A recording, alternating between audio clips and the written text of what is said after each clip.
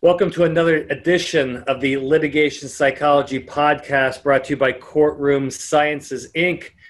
I'm Dr. Bill Kanaski, litigation consultant at Courtroom Sciences.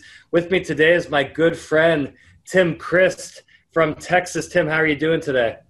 I'm wonderful, Bill. How are you? Tim, it's Friday. Thank God it's Friday. Another long week in the COVID era. By the time this broadcast, we'll see if we have a president. Who knows? But between COVID and social unrest and political pressure, boy, it's kind of exhausting. So it's good to do the podcast and be able to not talk about that stuff. Tim, tell us about your career, because I find you a very intriguing figure. You're a non-attorney, but you do a lot of work in the legal industry. Can you tell our audience kind of your area of expertise and the services that you provide for clients?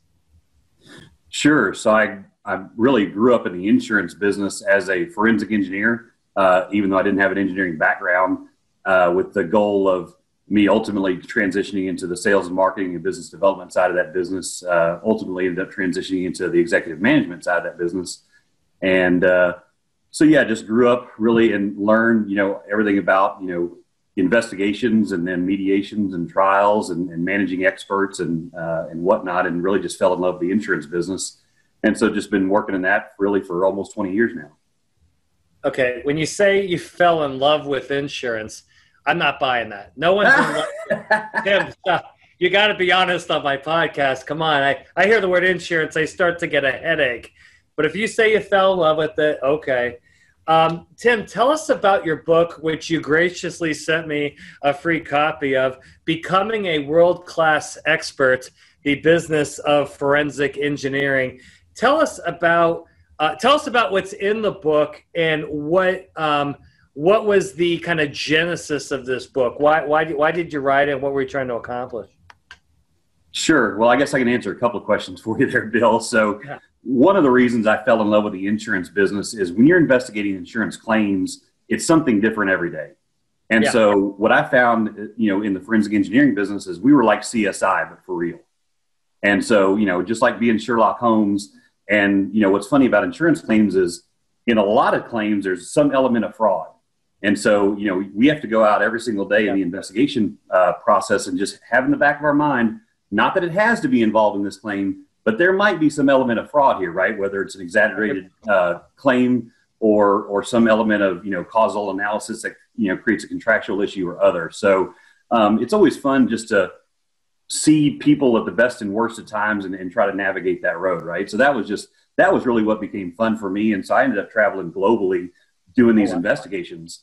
And so my passion became to build a forensic engineering business in Mexico City. And so was ultimately able to accomplish that. And the reason I wrote the book was one of my key employees that helped me build that business down there, a guy named Tony Alarba, that was a Venezuelan mechanical engineer. He passed away from cancer in 2017. And so I wanted to do something to honor his memory. And so I had probably 50-60% of the book written in either client-facing stuff that we'd written in articles or whatnot, or in training materials that we used. And so over the holidays in 2017, I sat down and I said, let me finish the book here. And published it in early 2018 in time to speak. I'm a speaker at the Hermes International Energy Conference every year. And so I published it in time to get it in front of that conference. And then his family was just over the moon, obviously, with honoring him in that book. But that was really the impetus to write the book, was to honor his memory. But in the book, I lay out what the insurance business model looks like, how the insurance claims process works. And then I talk about different types of forensic investigations. I talk about vehicle accident claims. I talk about property investigations. I talk about cyber claims. I talk about professional liability claims, really helping people to use the actual case study to then understand the concept of the insurance contract behind it, and hopefully be able to help them accelerate their careers faster. Because at the end of the day, I think, all of us that have been, successful, our job is to reach down and pull others up. And so the book was one way that I tried to help other people have a faster journey than I did, because it took us several years to figure out the insurance business, unfortunately. And I'd like to be a little bit more strategic, the next time we do something like that.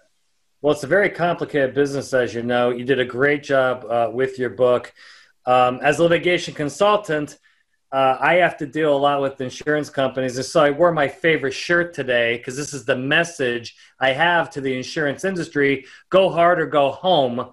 Because what makes me nuts about the insurance industry is oftentimes it's more reactive than proactive, and a lot of saving pennies over here, but you're exposed to millions over here doesn't make a lot of sense.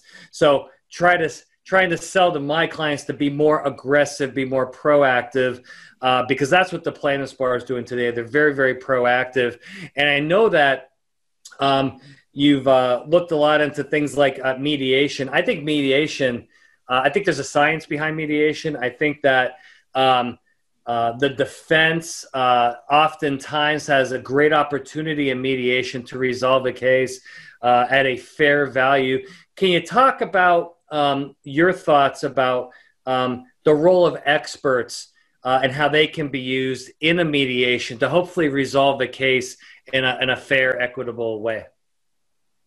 Yes, that's a great question. I think that, sitting in on, well over 100 mediations, when we were trying to resolve a number of claims, what you start to see is patterns, right? And so if you have both sides that are coming to a mediation with the honest intent to settle, or at least the honest intent to understand the position of the other person, I think you can advance the ball. But I think if you have at least on the insurance side, if you have an adjuster that says, well, I'm not going to write a check over X dollar amount, and I don't care what else gets shown at me, and they may not have all the facts, when they make that particular determination, right? And so part of the role of the expert in mediation is, I'll sit down with that opposing expert and we'll hash through the facts of the case. Are there some gray areas that maybe, he found that for some reason we didn't find, or if there's some information they were privy to that we were not privy to?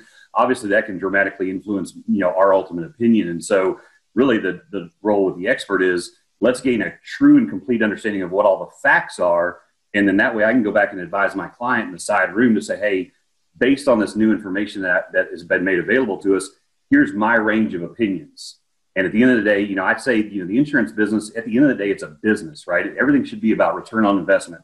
And so the business side of my brain has always really enjoyed the insurance business from, if it's going to cost us more to investigate than the actual loss is, let's just pay the claim and walk down the road, right? Yeah. And so that's the way I really view the strategic role of experts in mediation, is to make sure that a complete analysis of all the facts is gathered, present to your client the range of opportunities or the range of ways that this thing could go based on what and then let them make a business decision, which is really what they're needing to make in mediation, make a business decision about, do we spend another $20,000 or $30,000 in litigation costs to push this thing forward? Or do we settle for this, what should be a fair dollar amount? Or, occasionally the other side is completely unreasonable. The facts are not on their side, and they want to, they want to roll the dice and take it to trial and see what a jury of 12 says, right? So in those cases, you can't do anything. Although I will say, you can have some short presentations, obviously, in mediation where I provide some information, and it allows the other side and the other side's client to see what I'm going to say in trial. And so it sort of gives them a bit of a peek behind the curtain where they can say, we're going to have to overcome this if we choose to move forward. And sometimes it helps a plaintiff attorney to some extent. I hate to say plaintiff because I work for both sides, but occasionally it can help that other opposing attorney to reconcile the expectation side on their client side as well, when they start to see the mountainous evidence maybe against them, and helps to bring them more in line with what a reasonable or amicable conclusion could be. Excellent.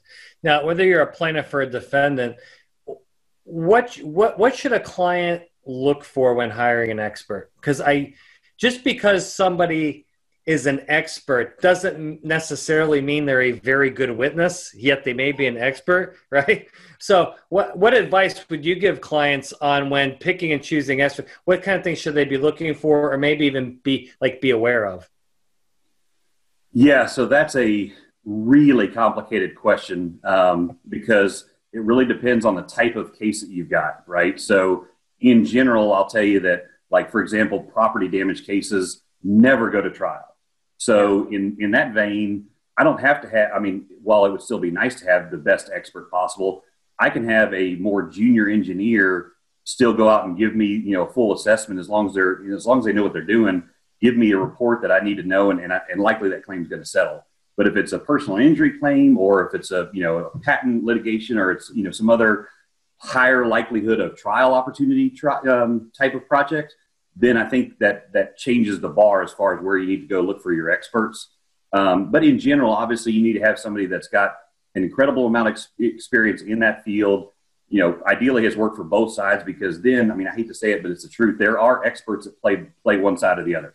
And I've torn reports to shreds where guys have chosen to only include the facts that supported their conclusion. And so you really want somebody that's, simply fair and impartial. I always say that the expert should really be an advocate for the court. The expert's role is not to determine who wins or loses. The expert's role is to determine and explain, here are the facts of the case. Based on the facts of the case, here are the likelihood of reasonable ways that this thing went down, and then let the two parties decide, based on contractual language and a variety of other things and case law, what likely should come as a result of that. And so the expert should be impartial, but obviously we live in an imperfect world, and so we've seen both sides. But yeah, they should definitely have experience. Obviously, if you're going to have the potential of a trial, they need to be very well spoken. They need to be thoughtful. You don't want it to be their first rodeo in deposition or trial either, because there's a number of rookie mistakes that get made by any expert. You being a litigation consultant are well aware of the need to prepare every witness, not just expert witnesses, but the need to prepare every witness, because it's so funny. I've been in mediation and trial several times where, we prep somebody, and then all of a sudden they get in that chair, and what we just talked about 30 minutes prior, they completely forget about, and their mouth runs off with them, and you're like, oh my God, what just happened? And it just crucifies you in some cases, right? And so that's the reality of what happens. So, obviously us, having seen the full spectrum of it, we can have an ironic view of it, and more of I don't want to say a sarcastic view, because that's not correct, but we can have an experiential view of it to say, here's the best practice for how you need to manage this.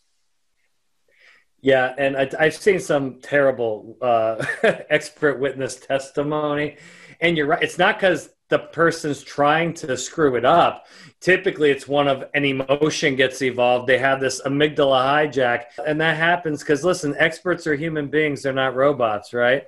But I would strongly argue that experts, just because they're experts in their field, don't mean that they're expert witnesses per se, meaning that they have the right communication skills. Can you talk about how it's important to prep the expert just like a fact witness? They're human, they have communication skills, and while they have this very specialized knowledge, they're still going to have to come across likely to a jury one day. You talk about how it's important to really put the expert through that type of preparation and not just let them wing it because they're smart and they're an expert in their field, right? Yeah, no, absolutely. Well, there's a lot of things that come into play. Obviously, when you get the benefit of having looked at a number of expert reports and been involved in a lot of different cases, every now and again, I've had guys that have written reports that had a small error in them. And so part of the preparation piece is, oh, crap, I didn't realize, we had a fire case one time where, the report actually said that the wind came out of the north, and really the wind changed direction during the course of the fire.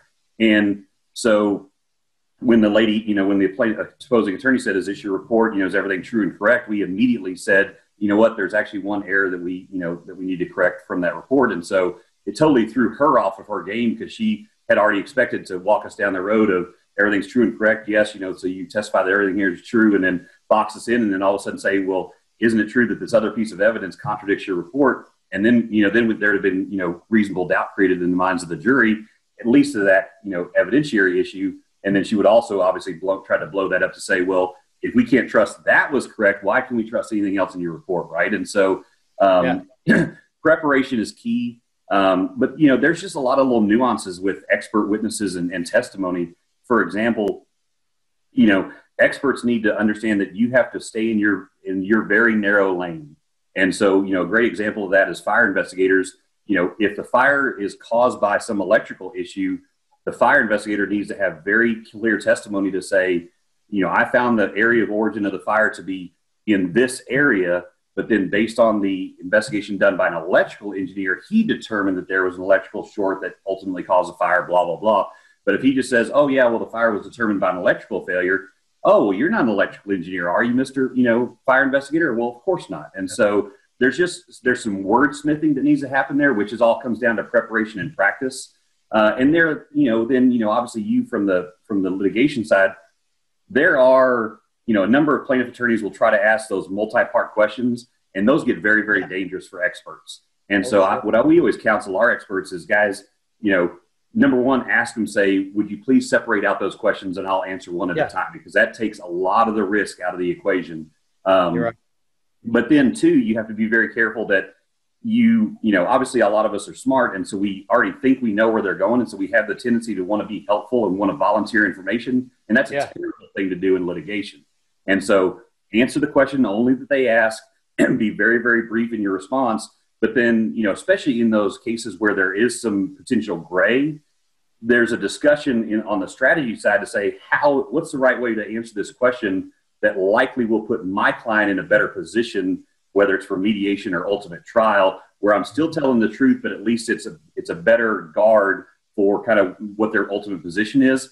That's an advanced technique that obviously you need to get through a number of trials before we start to teach that. But I mean, there is some real advantage to having that expert help their own attorney box in the other side on where they can take the case.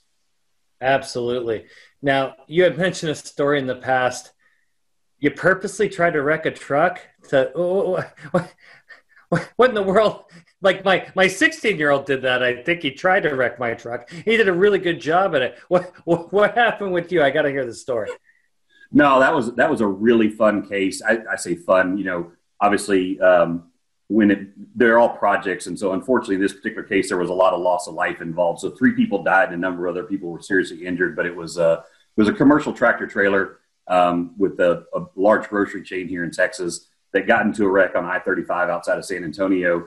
And the part of the question became is the truck and a dump truck impacted together very early in the sequence of events. And then they ultimately ended up wrecking a number of other passenger vehicles. And so the question became, well, did the tractor trailer impact the dump truck first or vice versa? And so what ultimately is the root cause of the accident? Because otherwise it was the commercial tractor trailer CGL policy that would pay out, or, well, actually they were self-insured to a fairly high level. So it would have been their personal payout, or did the dump truck have some liability here? And so since, we couldn't determine based on the evidence that was available at the scene exactly what happened, it was a large enough case, obviously with the dollars involved, where our self-insured client said, I've got the next truck that came off the production line from Kenworth. I will give you guys that truck to go try to recreate the accident. And if you can wreck it, showing that the dump truck impacted us first, obviously that's huge for us.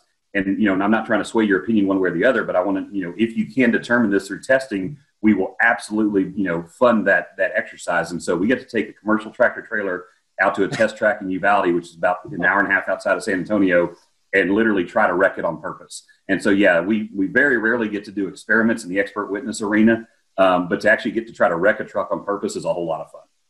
That's a first. I have not heard about that one before. To wrap up here, Tim, can you tell us, a lot of my clients are dealing with claims in which the plaintiff is obviously exaggerating the extent of their injuries. This has been going on a long time. It's not slowing down. Can you talk to me about how the biomechanical engineer experts can be used to maybe thwart some of that and to maybe prove some of that wrong, to show, no, this report of the injuries is actually impossible because scientifically I can explain it as the expert? Yeah, no, that's a great question. It's interesting because it does vary a little bit by jurisdiction depending on where you are in the country. Most attorneys will use medical doctors to try to prove an injury causation and then to prove the extent of injury. And they try to wrap it all up into the doctor. But you can insert an additional expert into that arena, which is a biomechanical engineer, as you mentioned, because the doctor is really only the person that says, they take the patient in, hey, how did you get hurt? They take the report from the patient. Their job, the doctor, is really not to determine the mode of injury. Their job is to determine, are they injured? And if so, what's the rehabilitation process? And so and like I said, not all courts are favorable to this interpretation, but some are. Southern Louisiana generally does not like the the additional layer of complexity, but a lot of courts are. But if you can say, hey, the biomechanical job is to determine the forces that were at play in this accident and determine whether or not the injuries that are either reported and or sustained by the plaintiff are true and correct as a result of this particular injury. Now, the one that happens all the time is the low speed back injury where, you get rear-ended at 5 or 8 miles an hour, and then they say, oh my gosh, I've got a herniated back and I need surgery and all these other things. And the plaintiff is, 55 years old. Well, we all know, Bill and you and I are, we're getting, gray hair now, and for what little we have. No hair. I love gray hair. And so, we've all got back problems once we get north of 40 years old. Yeah. And so, just because we've never had an MRI of our back before doesn't mean that we didn't already have problems prior to that incident. And so the biomechanical engineer can look at the forces involved in the accident, what they call the delta V, the change in velocity, and based upon the positioning of the plaintiff and whether they turned or not, which seat were they in, what was their bodily reaction as to the injury, and then basically link that to say either these injuries that they claim to have sustained are true and correct or they're likely exaggerated. So, biomechanical engineers have had a lot of really good wins across the country in different jurisdictions because they help to parse out those injuries. And so if you can take a claim from, oh my God, I have to have surgery, down to, they need, their Orasti chiropractor for 6 visits and they're good. Yeah. Well, that's a $1,000 bill, we'll call it a day, and they're asking for, $150,000 or $300,000 for surgery. So they can be highly beneficial, in the right circumstances. Makes sense to me. So Tim, let's wrap up here. How can our audience get a copy of your book, or how can they contact you if they want to talk to you about claims issues or expert witness issues? Sure. I appreciate that, Bill. Well, they're welcome to reach out to me at tchrist@claimatic.com. Or I'm pretty visible on LinkedIn. You're welcome to connect with me there. The book is available on Amazon. If you Google Becoming a World-Class Expert, the Business of Forensic Engineering, you can get it on Kindle or paperback. And just, really appreciate the opportunity to hopefully share some insights with your audience today. And look forward to, like you said, COVID being over and being back in a normal travel schedule. And I sure hope that in 2021, we'll be back at conferences live and in person. So. Outstanding. Tim, thank you so much for being on the podcast. Ladies and gentlemen, thank you for participating in this podcast. Litigation Psychology Podcast, Courtroom Sciences. Dr. Bill Kanaski signing off. See you next time. Thank you. Take care, Bill.